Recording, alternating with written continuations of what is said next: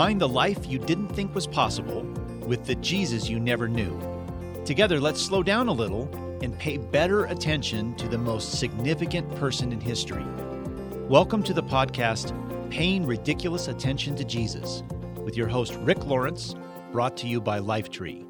Visit us at JesusCenteredLife.com. Well, hi, listeners. This is Season 6, Episode 7 of Paying Ridiculous Attention to Jesus. That's right. You're in the right place.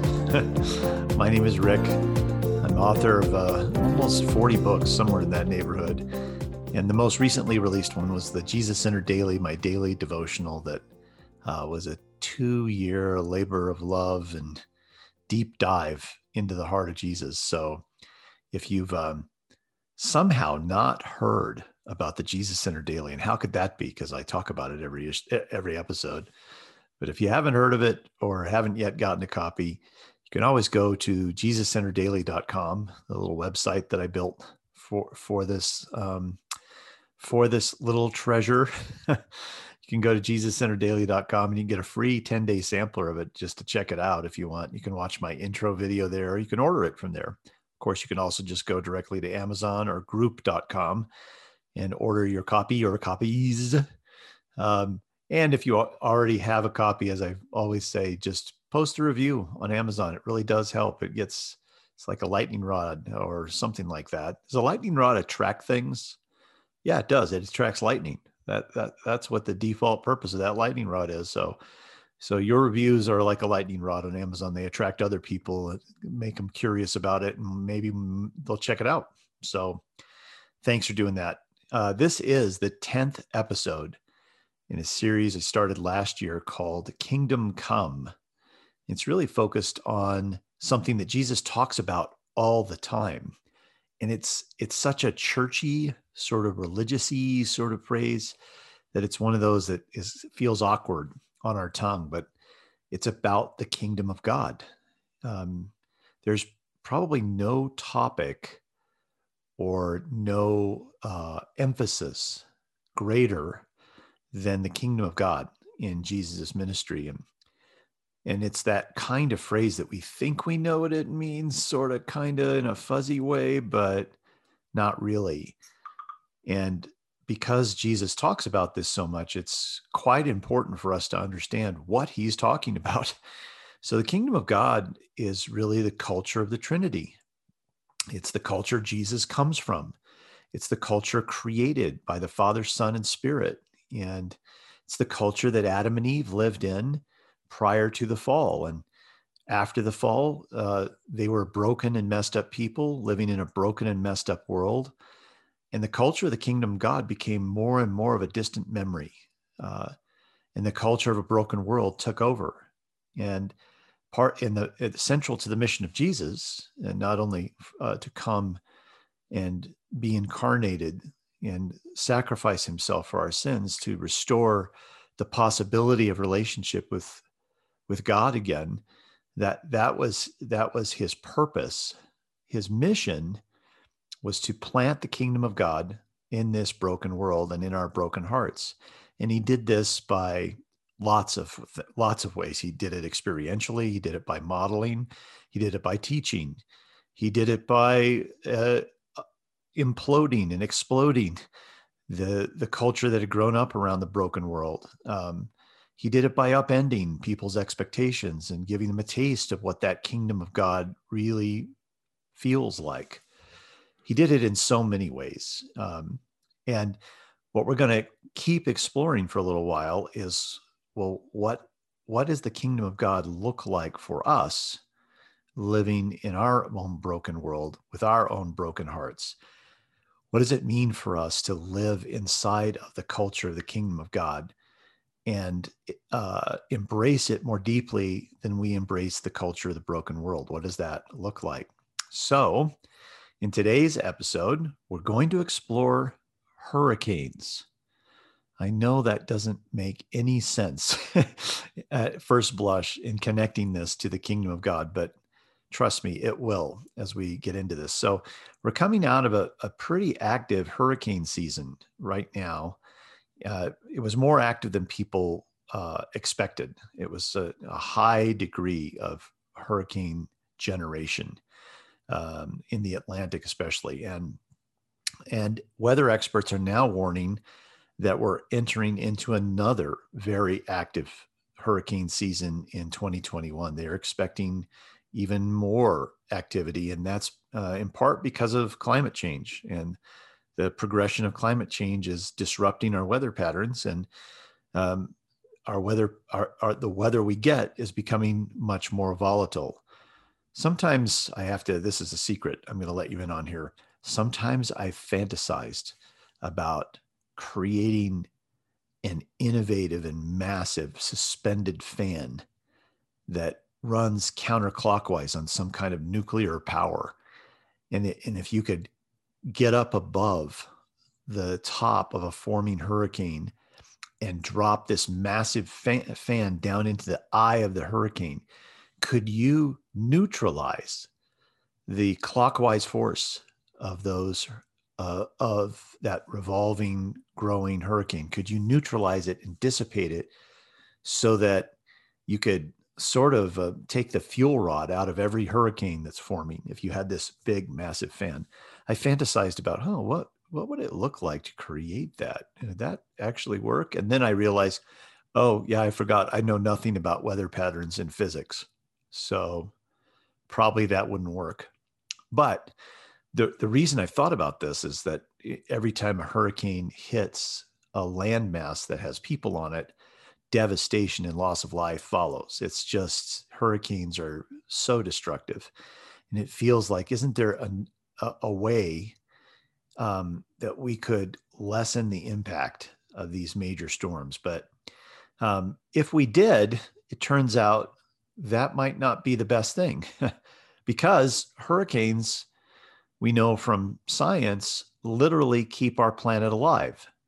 The way they do that is they roil up the waters of our oceans so deeply that it stirs up the nutrients that have kind of settled down into the depths of the ocean. It stirs up those nutrients and widely redistributes them.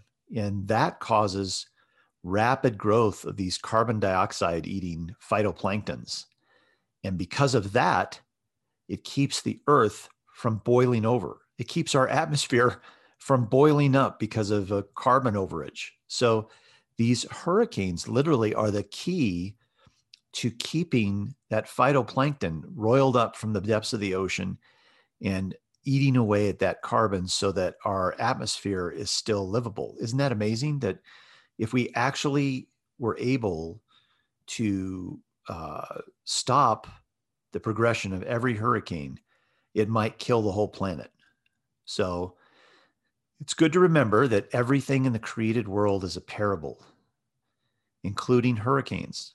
Now, this is not just me talking. This is Romans 1. This is the Apostle Paul talking, who says in Romans 1 that we're all accountable to God because he's embedded himself in all of creation. And if you just pay attention to what God has created and take from that creation lessons and learnings about the personality of God, then you'll know God. So he says we can know God's power and character and personality if we just pay attention to the created world, because he's embedded himself like a parable or like a metaphor in all the created world. So hurricanes, yes, they are devastating and scary because they're dangerous. They also reflect back to us something that's true about God himself and about the kingdom of God. They're devastating and scary, they're dangerous, but their impact brings life through transformation. And in the kingdom of God, when we experience hurricanes in our life, they roil up life within us. Though they can wreak destruction in our life, they also unbury something that has settled in our soul, and they roil it up to the surface. And in doing so, we find new life.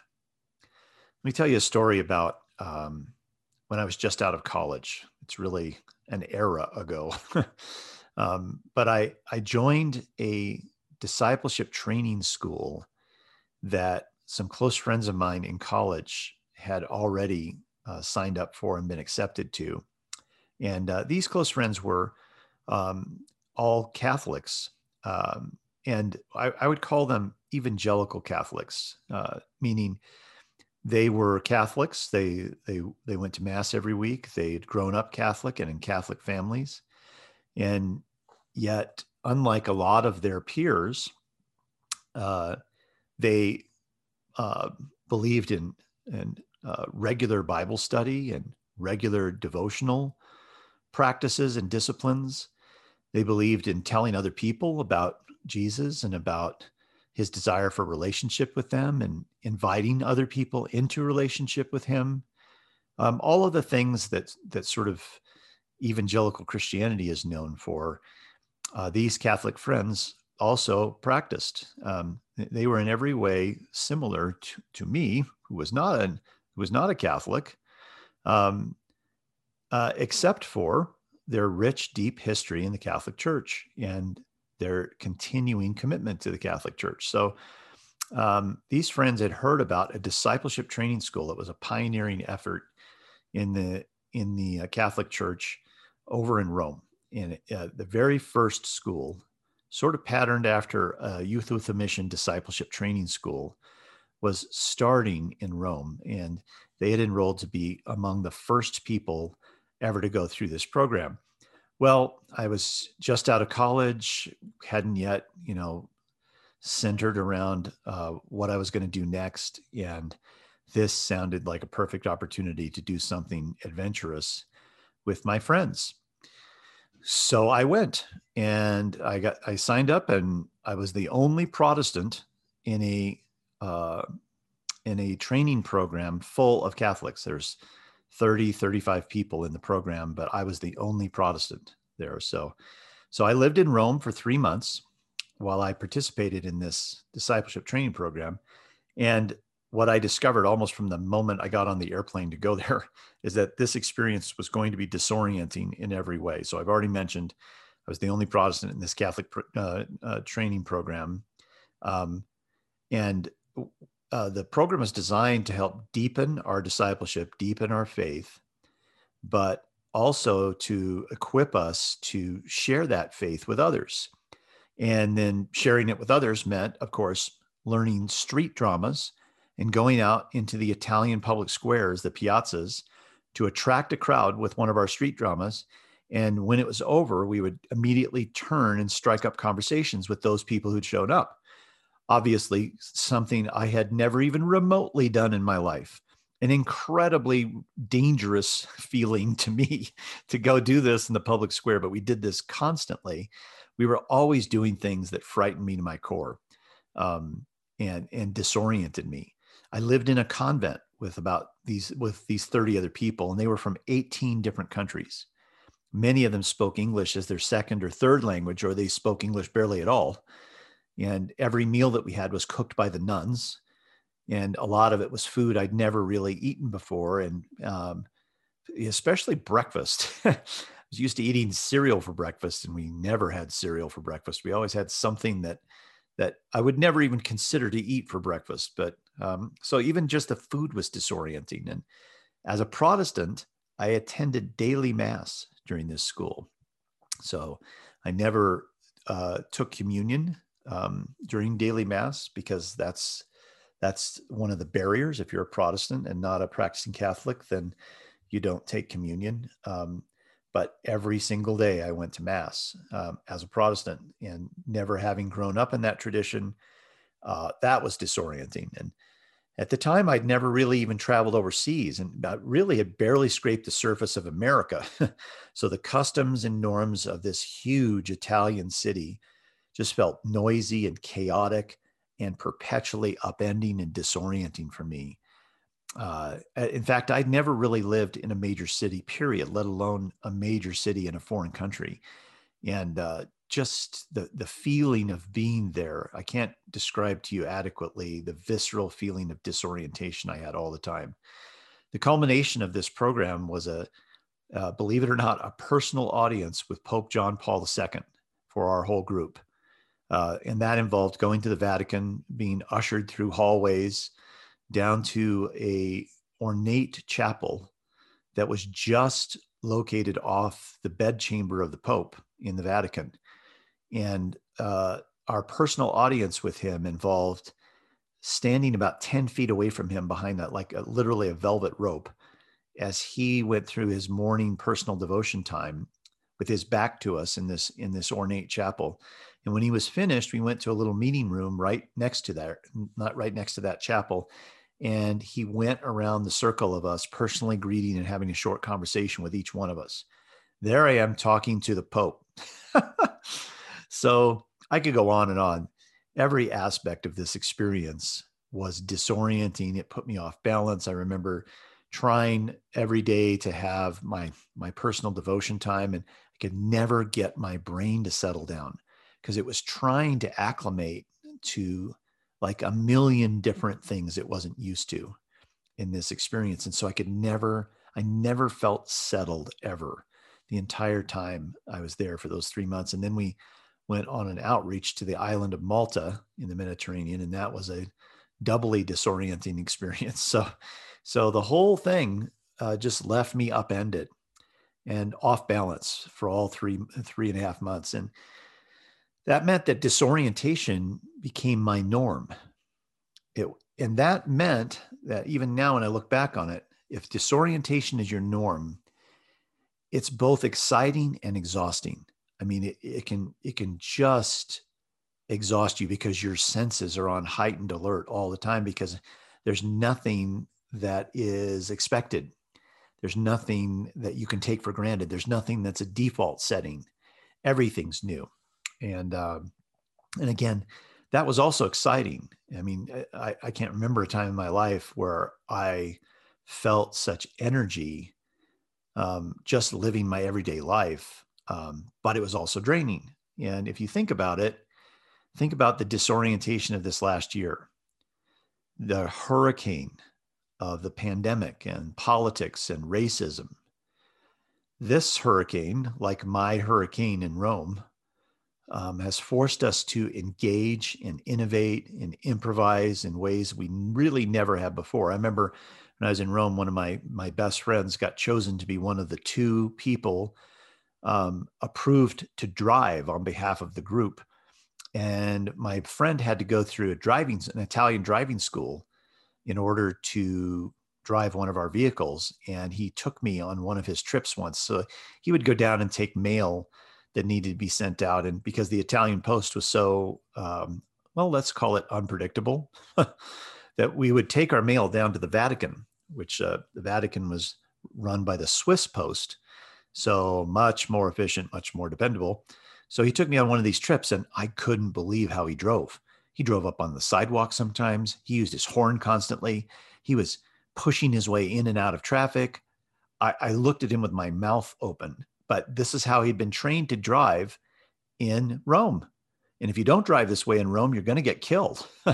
So many ways that I and others in that school had to innovate and improvise and learn new things in your constant learning environment.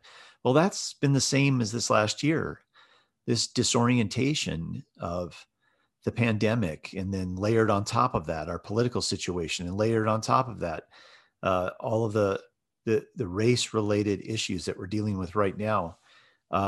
It's been, in a way, I guess you could say, exciting because we're having to learn something all the time, and it's unknown and it's dangerous, but it's also exhausting. That's the word I hear most from other people and from my own family. We're exhausted from this journey. And that's because our life is being perpetually upended all the time.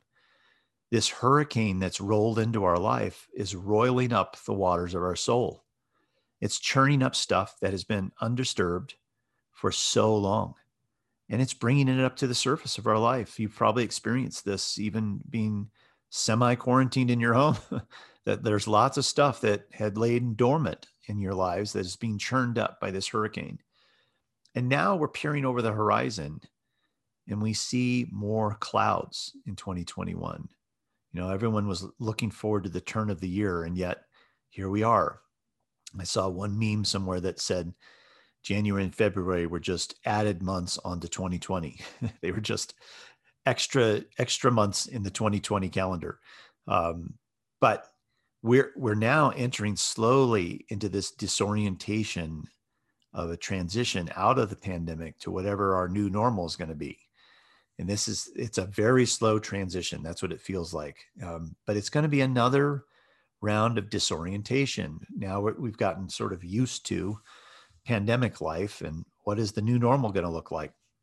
So I've written about hurricanes in the Jesus Center Daily. As a matter of fact, the role and impact of hurricanes fascinated me, and I did some digging into it.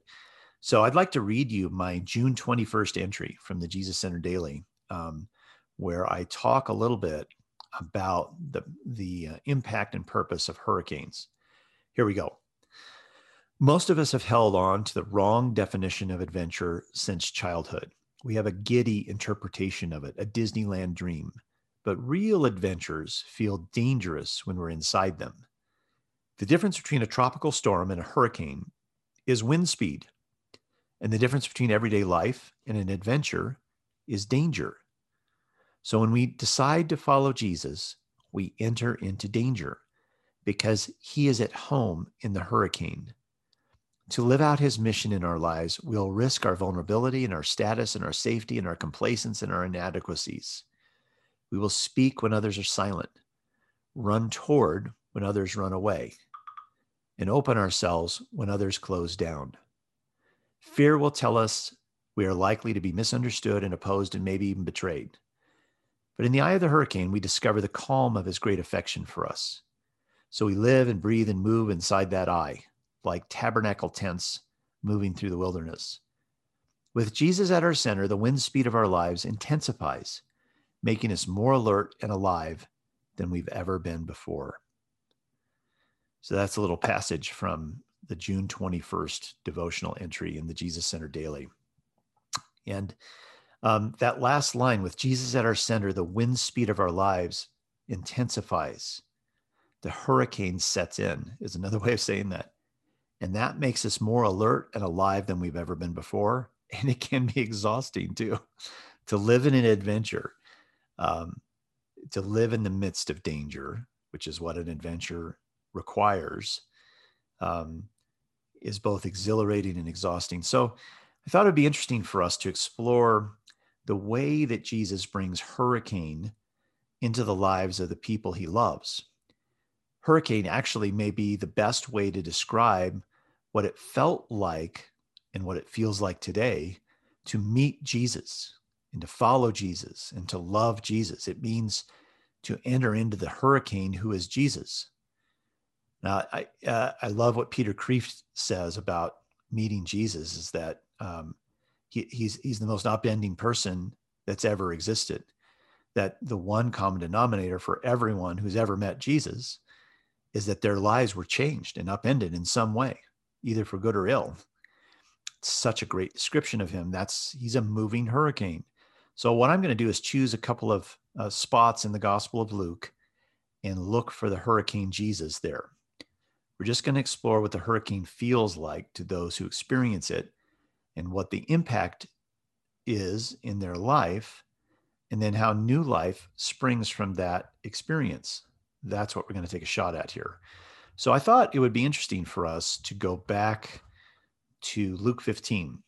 If you remember from our last episode, which was on miracles, we focused on the parable of the lost sheep. And that is from Luke 15. But I thought it would be interesting for us to expand out from that one parable, because Luke 15 has three parables that are sort of lost and found parables.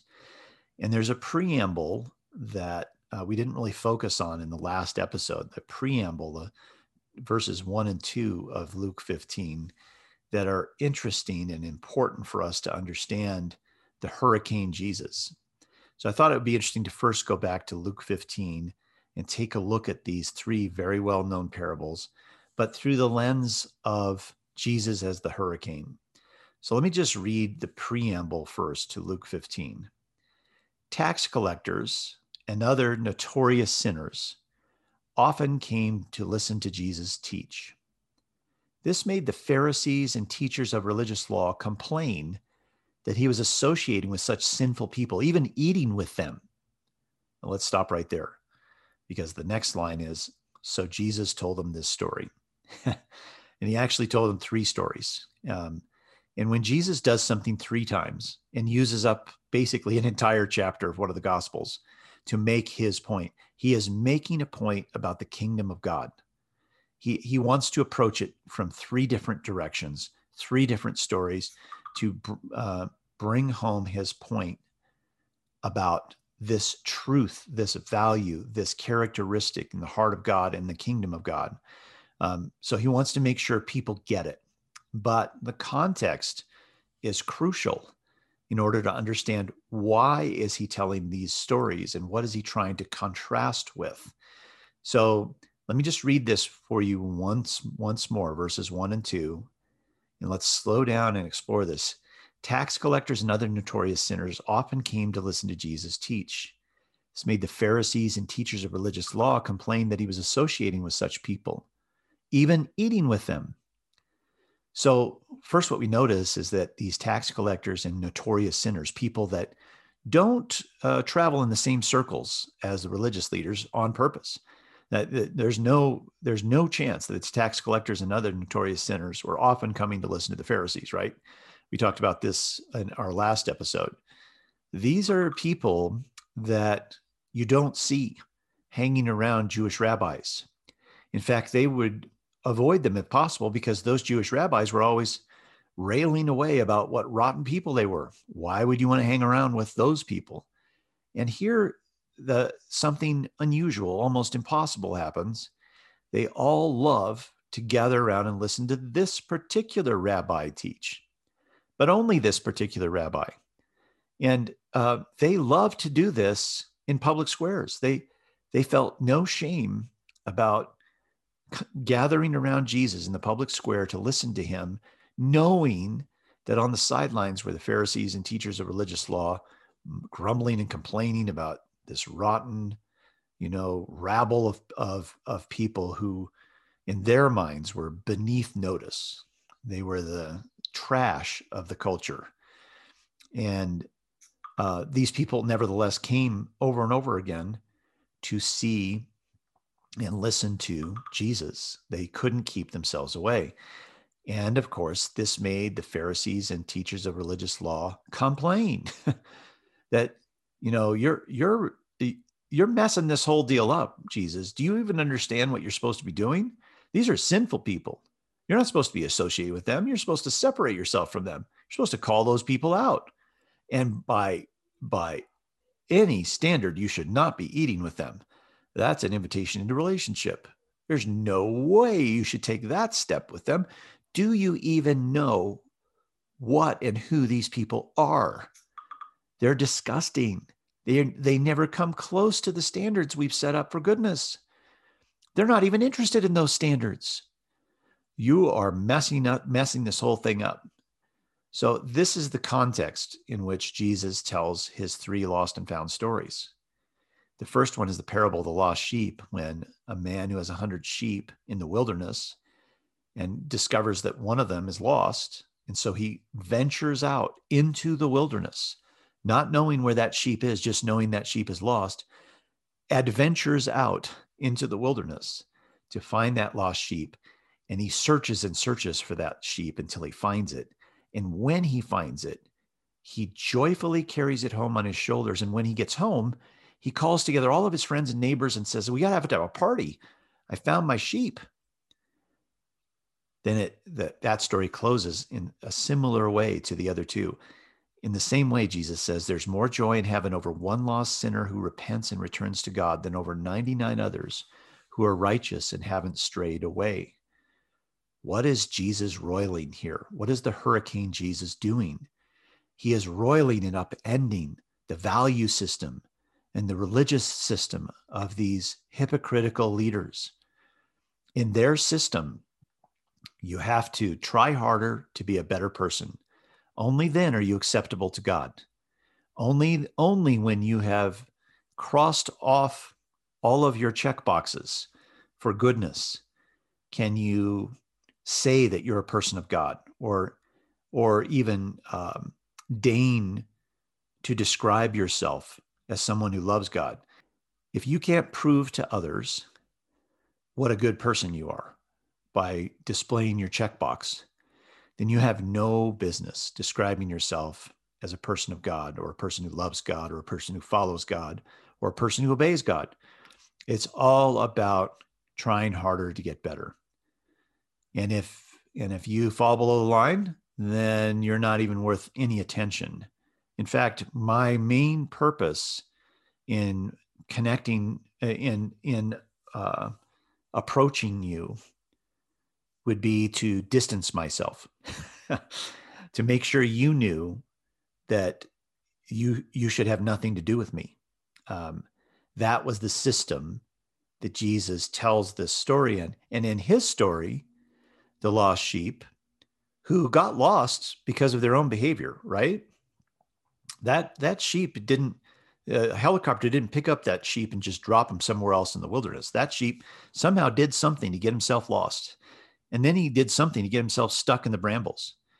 And in the Pharisee system, of course, just leave that sheep, right? Leave him stuck in the brambles. Yeah, I mean, that was his choice. He got himself there. I didn't do that. Look at me. I managed to stay out of the brambles. That person didn't. So their attitude toward the lost, the sheep stuck in the brambles, is, well, that's their problem, not my problem. But in Jesus' story, he makes it the problem of the shepherd. He makes it the problem of a man who owns 100 sheep. That man won't rest, won't stop until he has found his lost sheep somewhere out there in the wilderness. He will keep looking until he finds that sheep caught up in the brambles. And his attitude toward the sheep once he finds that sheep is not, well, look what you've done.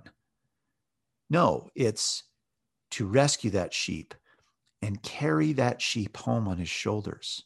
What an intimate act. Instead of punishing the sheep or saying something snarky to the sheep that underlines, well, the reason you're in that bramble is because of what you've done. The man in the story does nothing of that. Instead, he puts the sheep on his shoulders, carries the sheep all the way home in an honored position. And when he gets home, he throws a huge party to let everyone know that sheep that was lost has now been found. He's not trying to hide the sheep or because he's embarrassed about the sheep. No, he's celebrating the restoration of relationship, that sheep who is more valuable than anything else to the man has now been found and therefore worthy of celebrating. Now, the other two lost and found parables that are in Luke 15, they have a similar theme, just coming from a different direction. The parable of the lost coin is a woman who has 10 silver coins, and that's all she has in the world, and she loses one of them. It'd be like losing a tenth of your income or a tenth of your net worth all of a sudden. And in the parable, Jesus says, won't she light a lamp and sweep the entire house and search carefully until she finds it? Yes, because the thing that's been lost is incredibly valuable. And the rabble, the tax collectors and notorious sinners, they are the one silver coin in this parable. They are incredibly valuable. And he won't stop looking for them. He'll shine his light for them so that he can find them and then invite them back into restored relationship. The parable of the lost coin is a picture of a woman who understands the value of what she's lost and won't stop until she recovers it.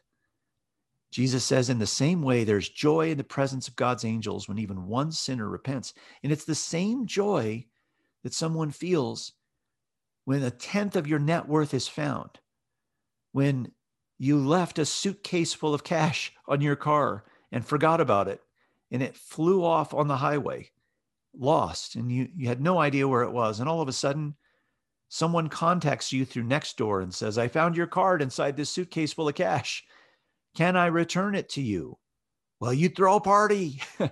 You might even invite the person who found the suitcase into your party, because what was lost that was incredibly valuable has now been found. And then, of course, the last parable in Luke 15 is the parable of the lost son. And we know this well, the parable of the prodigal son, where the younger reprobate son who cares so little for his father that he says, I wish you were dead, because if you were dead, I could have my inheritance. So why don't you just give me my inheritance now, because you're dead to me. The younger son makes himself dead to his father by doing this. And the father does something inexplicable in that culture, and shocking and offensive, really.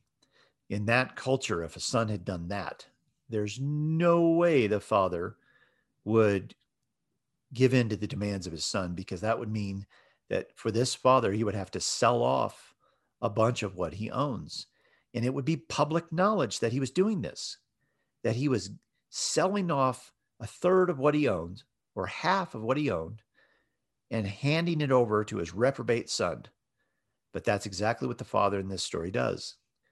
The son chooses to be dead to the father and leaves. And as far as the father is concerned, because the son is choosing his death from him, he will never see him again. The boy has chosen his path. And of course, in the story, the boy just wastes all of his money on sinful living. And he just does the most degraded things and wastes all of the money. And realizes in his utter poverty, where he's eating the food of pigs, that at least if he was a servant in his father's home, he'd be treated well and he'd eat good food. And so he recognizes in his shame that he can never, never call himself the son of his father again. He's already done too much damage in his own mind. He's destroyed that relationship. But at least he could ask for favor and become one of his hired servants so that he could eat and live better than he does. So the son considers himself still dead. I'm no longer a son. Now the best I could hope for is to be a servant. He's still dead.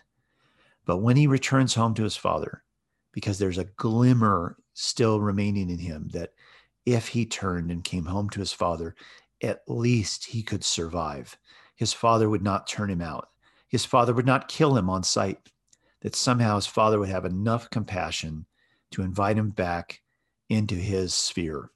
So he returns home to his father, and it says, while he was still a long way off, his father saw him coming, and filled with love and compassion, he ran to his son and embraced him and kissed him. And of course, the son first confesses his sin and says he's no longer worthy of being called his son. But what the father's response is, bring him the best clothes, get a ring from his finger, sandals for his feet. We're going to kill the calf. We're going to have a feast, a party. Jesus likes to emphasize the joy he feels over finding what is lost by partying. He wants others to see the lost thing that's been found. And in this story, it so mirrors the context that Jesus is in right now, because these Pharisees and teachers of religious law are so offended that the notorious sinners are hanging out with Jesus, even eating with him, even partying with him. They're so offended. But in this story, the man holds a public feast for his son. He's telling everyone that the son that was dead is now returned to life. He was dead not because I made him dead, but because he made himself dead. He was lost, but he's returned at my invitation. At the belief that and the trust in my heart, he is now found. And so the party began, it says in verse 24. And yet, who in this story represents the religious leaders?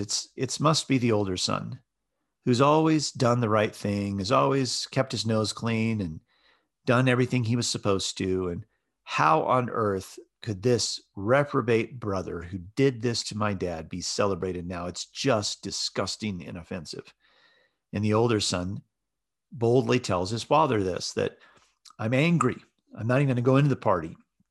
I've slaved for you and never once refused to give you to do a single thing you've told me to do. And all that time, you never threw a party for me. And now this guy comes back and he's done all this damage and you're celebrating. And the father says to him, look, dear son, you've always stayed by me and everything I have is yours. We had to celebrate this happy day. Your brother was dead and now he's come back to life. He's lost, but now he's found. What he's saying here is, you always have access to the party, son. I love and celebrate you every day. You're always inside my sphere of intimacy and plenty and generosity. But this son made himself dead. And we celebrate dead things that come back to life. So what the Father does is he restores family. He restores his family when all hope had been lost. And what Jesus is trying to say in a hurricane way to the Pharisees and religious leaders is, your system is deadly. And I'm bringing a hurricane in to roil it, to churn up the dead stuff at the bottom of the ocean, to surface it into the light, to get it out of the darkness into the light, to show it for what it is. And as it comes to the surface, that brings life to the atmosphere, to the environment. The hurricane Jesus comes in and upends what had been long dormant in the religious systems of the day and attracts for the first time those who know they're lost and know they need to be found. And those that are lost and know they need to be found somehow find their way to Jesus all the time. Their lostness is drawn to his foundness. Their lostness is drawn to the heart of the one who goes after the one sheep and leaves the 99 others in the wilderness, who treats their lostness as an incalculable treasure and a value that needs to be searched for until it's found, who treats their lostness as a reprobate son who recognizes his emptiness and finds the courage somehow to return. And when he returns, he is celebrated. These three stories, and actually maybe I enjoyed talking about those three stories so much we won't go to another place in Luke and find more of the hurricane, but you can find it anywhere pretty much you want to go in one of the Gospels. Just poke your finger down somewhere in one of the Gospels, Luke, Mark, John, Matthew, any of them, and read a little bit, and you'll see the hurricane Jesus upending someone, because he never doesn't upend the person in front of him. And here we have three stories that roll in like a hurricane into the broken culture of the day, and they devastate it. They dismantle it.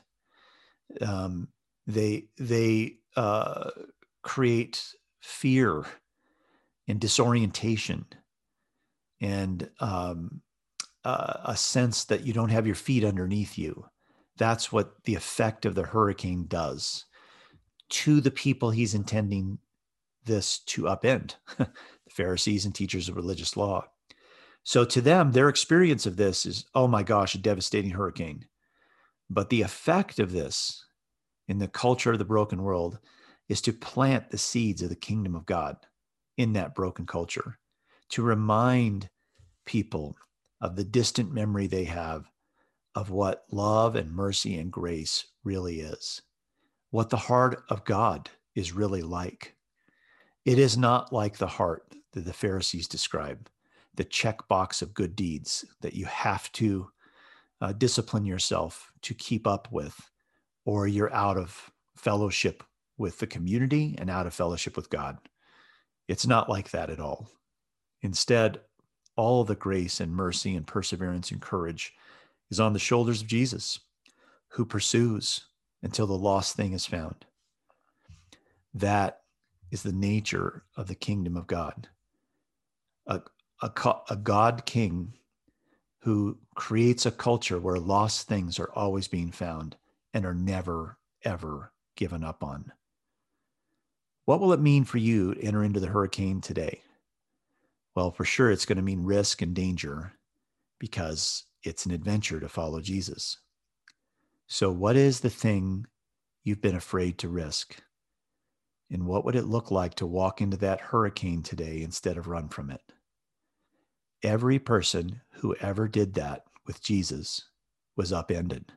Some, like the religious leaders, had a cancer in their heart exposed. And some found a life springing up in them they'd only ever dreamed of. Gang, thanks for listening today. You can go to payingridiculousattentiontojesus.com and look for season 6, episode 7 for links to anything we've talked about today. Just head on over there. And again, if you want to check out a 10-day sampler of the Jesus Centered Daily, you can head over to JesusCenteredDaily.com. Check that out there and order your copy. And just as a reminder, this is Paying Ridiculous Attention to Jesus. It's a podcast from ricklawrence.com. You can subscribe to make sure you don't miss an episode on Google Play or iTunes, and we'll see you again next week.